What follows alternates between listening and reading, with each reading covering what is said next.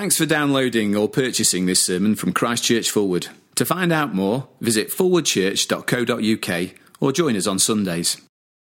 The reading is found on page 1001 in the Pew Bibles. It's taken from Matthew, chapter 28, verses 16 to 20.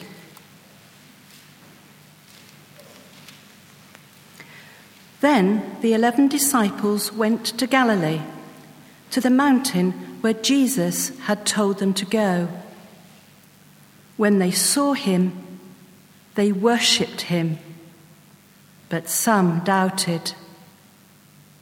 Then Jesus came to them and said, "All authority in heaven and on earth has been given to me. Therefore, go and make disciples of all nations, baptizing them in the name of the Father and of the Son and of the Holy Spirit, and teaching them to obey everything I have commanded you. And surely I am with you always, to the very end of the age." This is the word of the Lord. Well, let me add my welcome to that of Tim's earlier in the service. Thank you, Tim, for leading us. And thank you for coming today. By now, I hope you've grasped exactly what this day is about. For the last 4 years, we've set aside one day in the year when we talk about our vision, our hopes, our dreams, what we're aiming for as a church family, and how we might give financially to make that happen. Now, let me encourage you, again, to read this booklet carefully.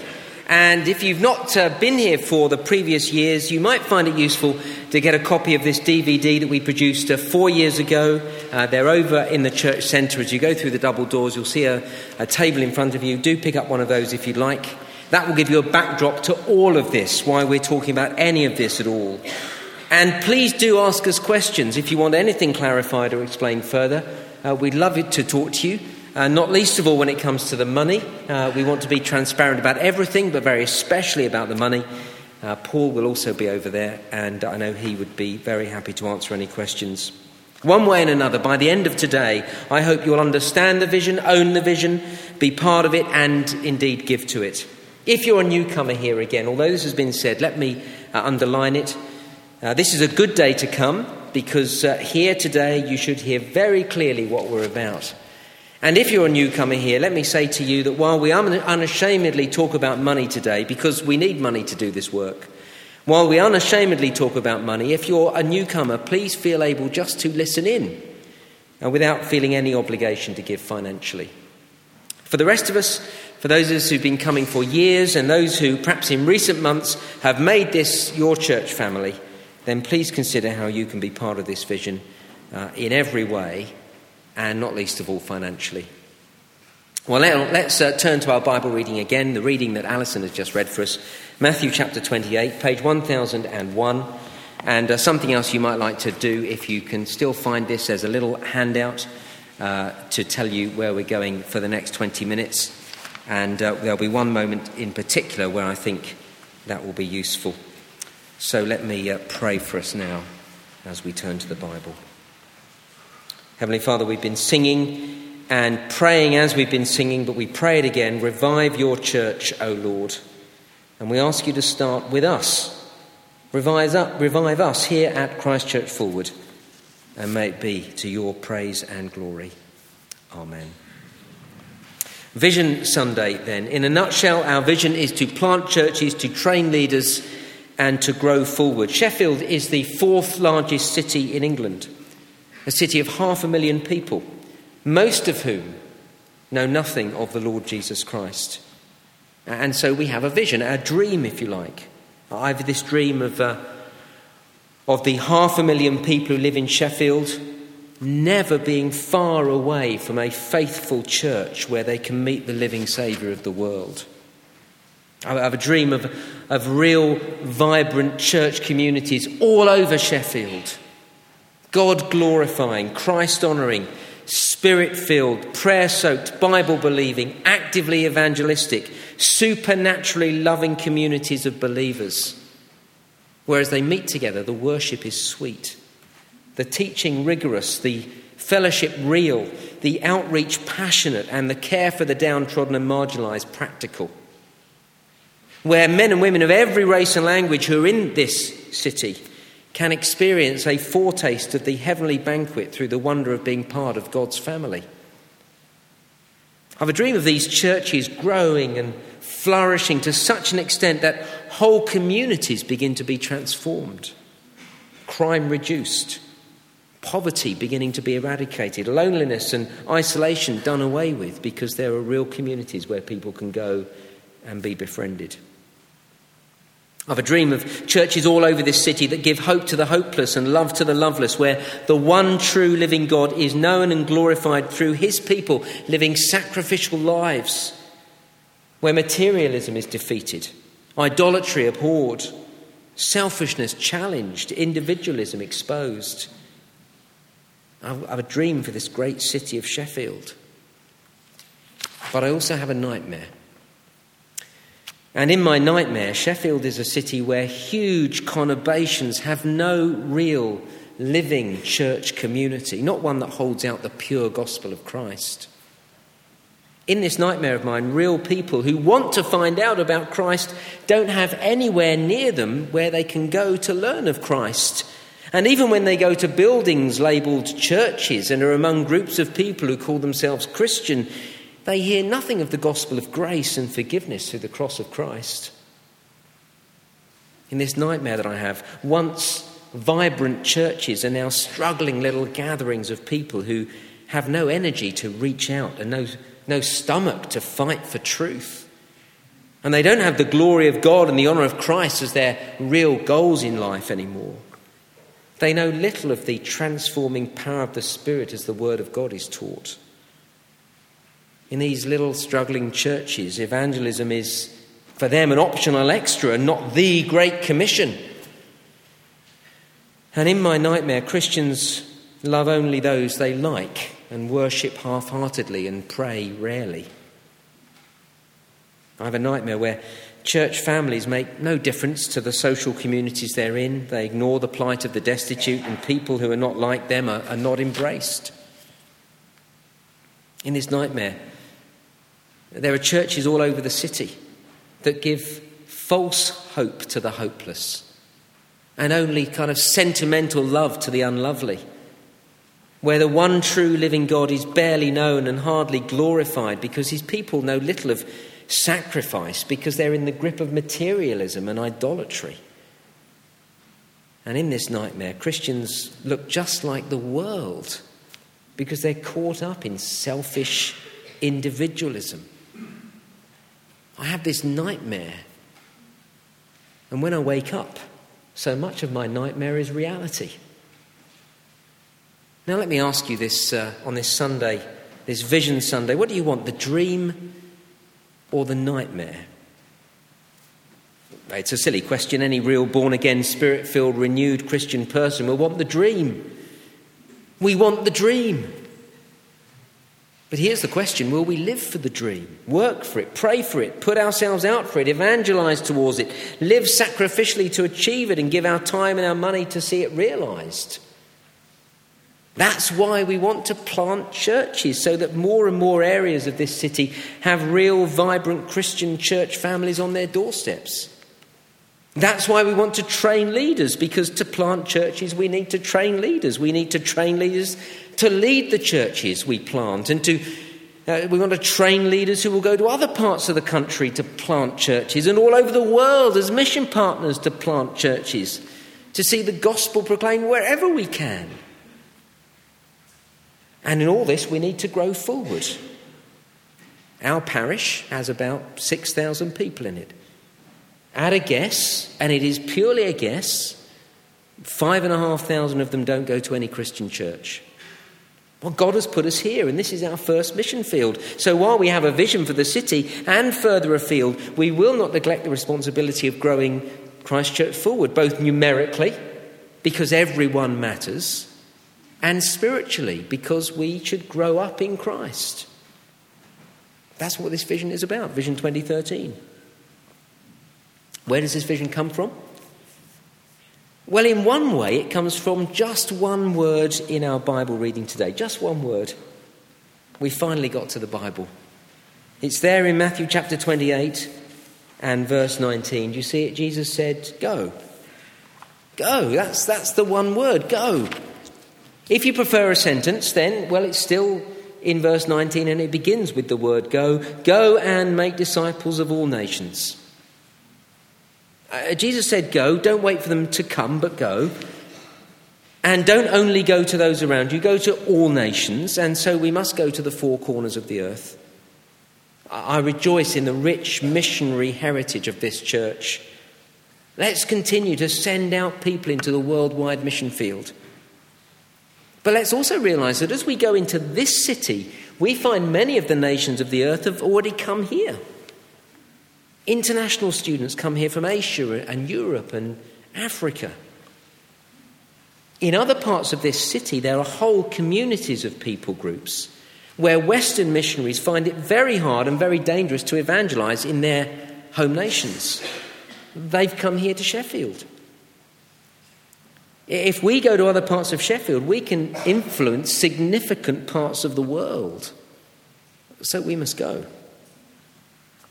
But let me stop there for a moment. Some of you may be saying, hang on. Is it right to pick one word plucked from one verse to set the course of a church for the next 20 years? Is that right? Well, be sure and reassured that it is the context of that one word and that one sentence that sets the course of this church. The immediate context, if you're still following along, is the resurrection of Jesus Christ from the dead. Look at verse 18, astonishing words. Then Jesus came to them. Then Jesus came to them. Only 2 chapters earlier, Jesus was dead. Then Jesus came to them. Now, I know that you all know Jesus rose from the dead, but isn't that amazing? This Jesus who was dead is now alive. He came to them. Death is defeated. That's verse 18. Then Jesus came to them and said, all authority in heaven and on earth has been given to me. This is the immediate context of these words, to go and tell, to go and make disciples of all nations. The immediate context is the resurrection of Jesus. And because of the resurrection of Jesus, Jesus is declared ruler and king of the world. That's what we read in verse 18. 3 things. Firstly, the resurrection of Jesus tells us that there is life beyond the grave.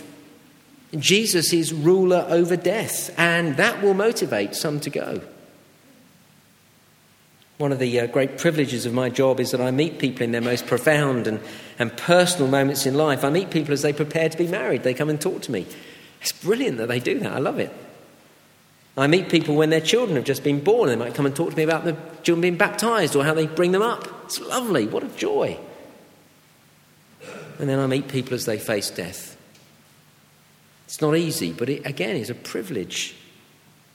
And not least of all, when I spend time with Christians in the very last days of their life, Christians who are ready to meet their God.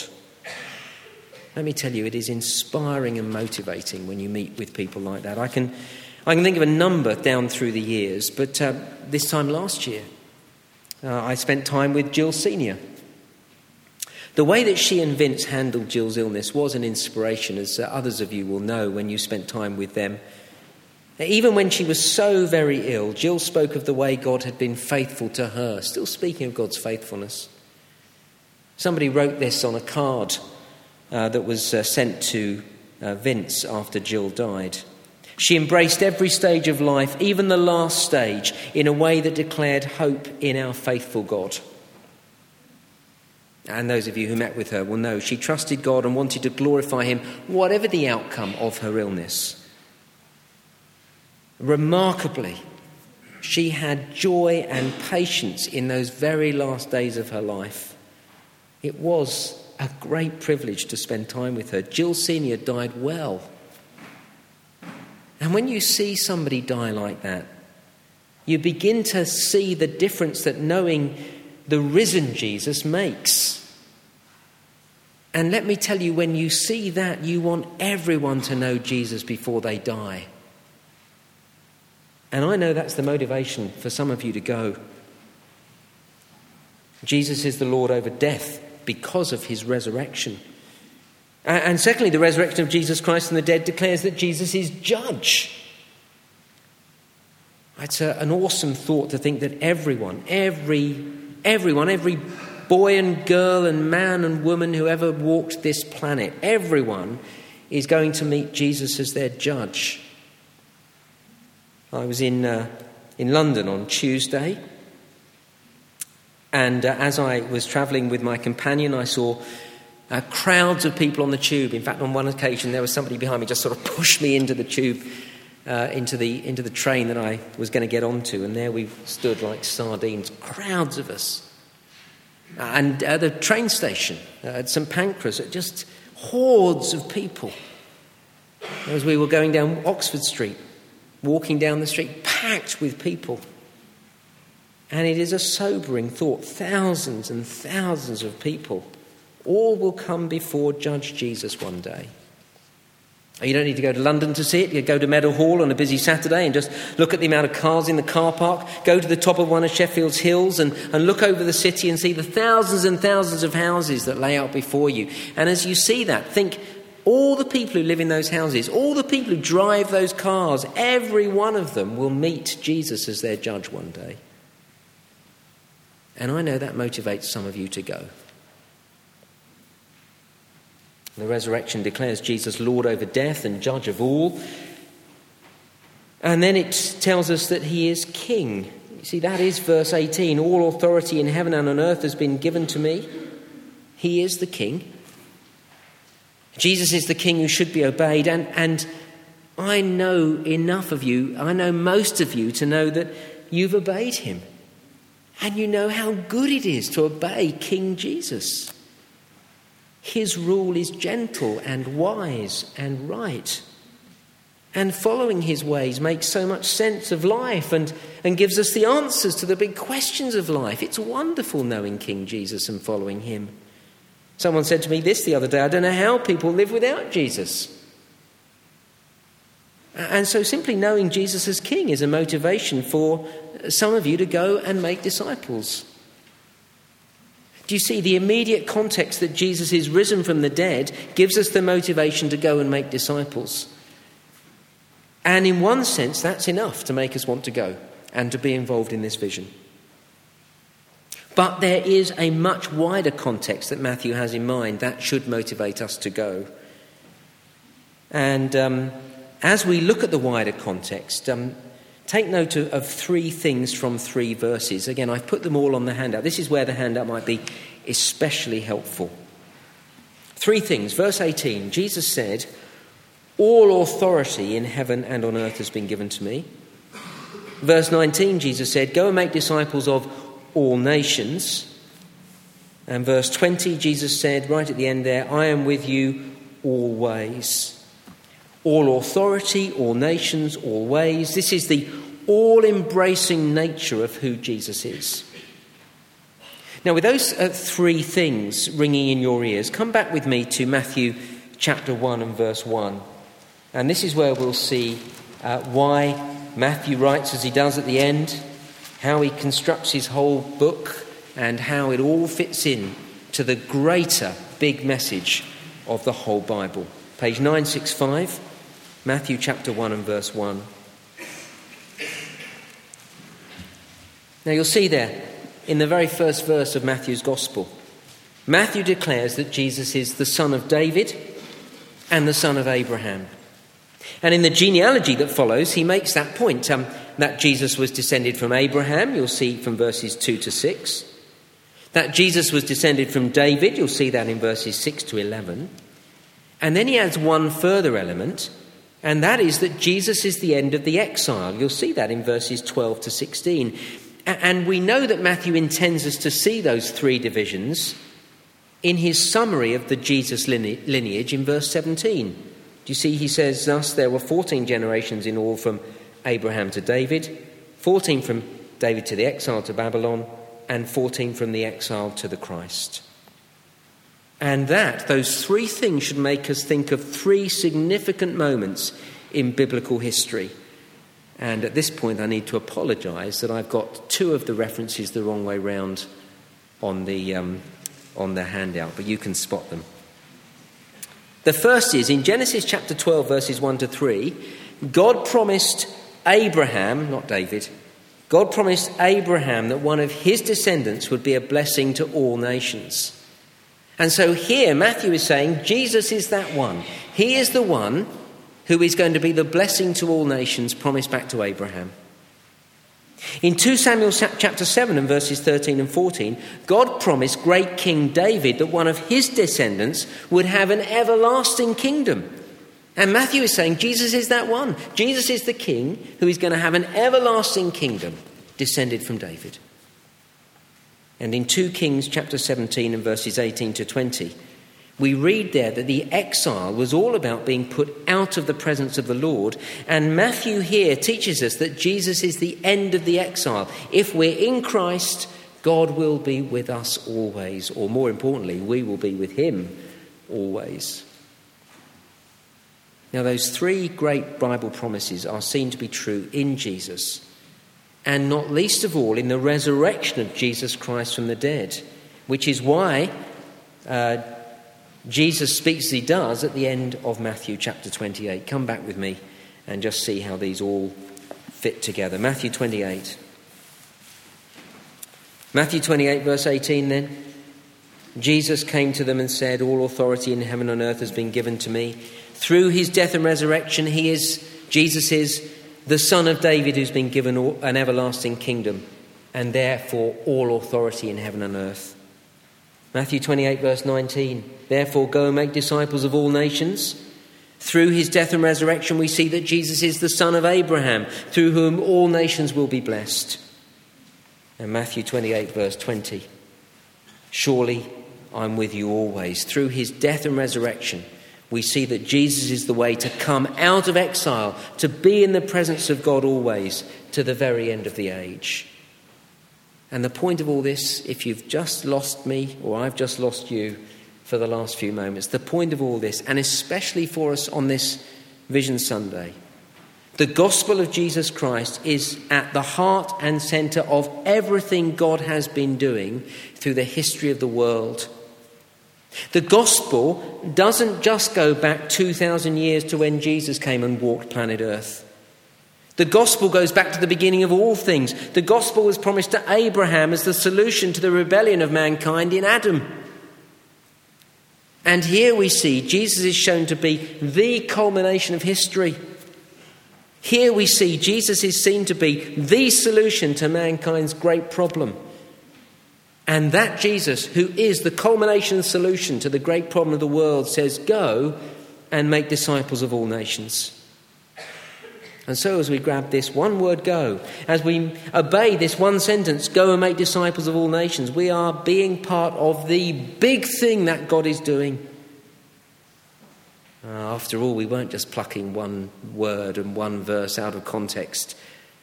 This is the big thing that God is doing now, has been doing since the beginning of the world, and will do until Jesus Christ returns. And it is the big thing that will shape the whole of eternity. I keep meeting people who are drifting in life.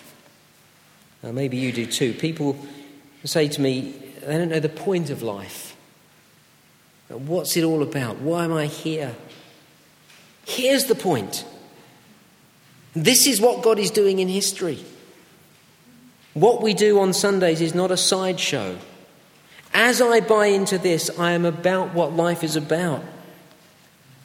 Christianity is not a hobby. You know that. It's not just a number of things that we do. I don't know about you, but I need to keep being reminded of that. Because I keep thinking other things are more important.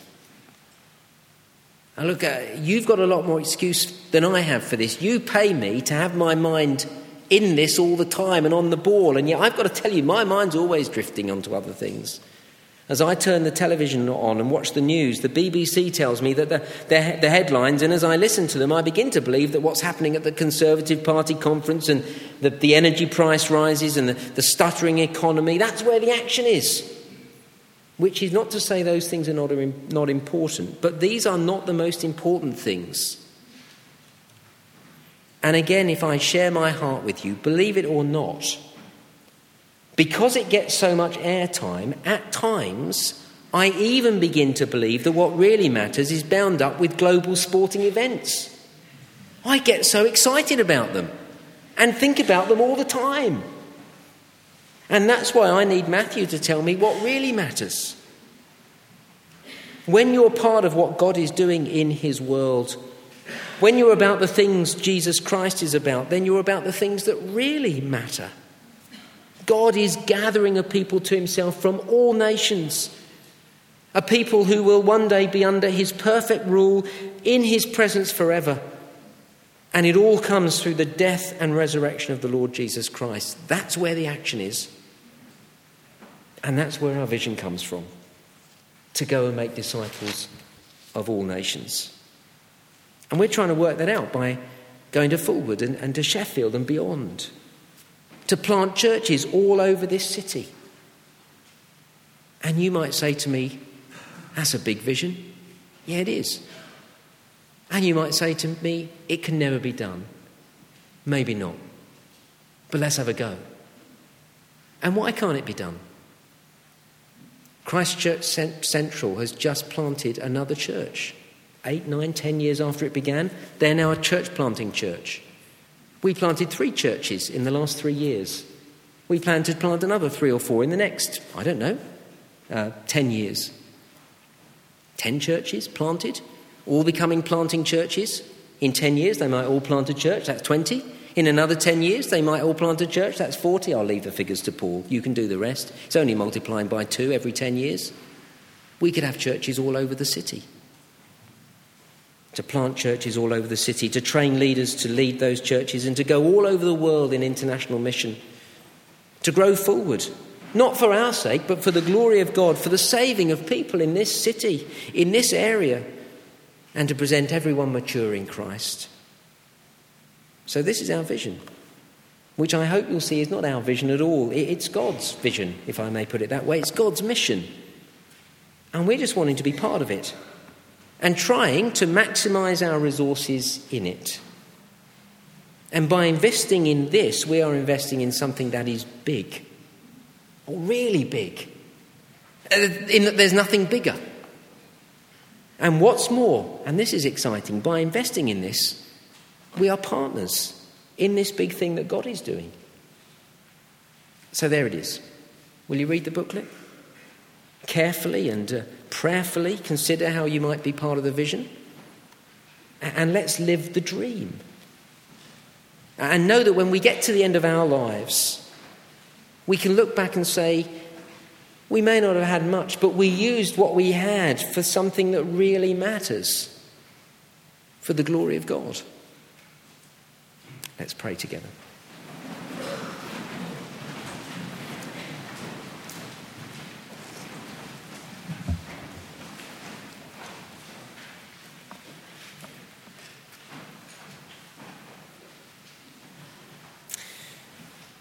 Our Father, we're humbled by the thought that you, the Almighty God of all the world, should want to involve us in the mission that you have for the world. We're humbled that we're sinful men and women who deserve nothing of your goodness, and yet you not only save us, but then you involve us. And we ask you, please, to help us to be excited about that thought, to think about the thought that we can make a difference in this world as we partner with you. Excited to think that we can, if we may put it this way, change eternity. Excited to think we can change lives now. And so we ask you, please, to help us when we take our eye off the ball, to keep coming back to this wonderful commission, to go and make disciples of all nations, and to do our best here as a church family, and both individually and collectively, to do our best to make these visions, this mission, a reality. We ask it in Jesus' name. Amen.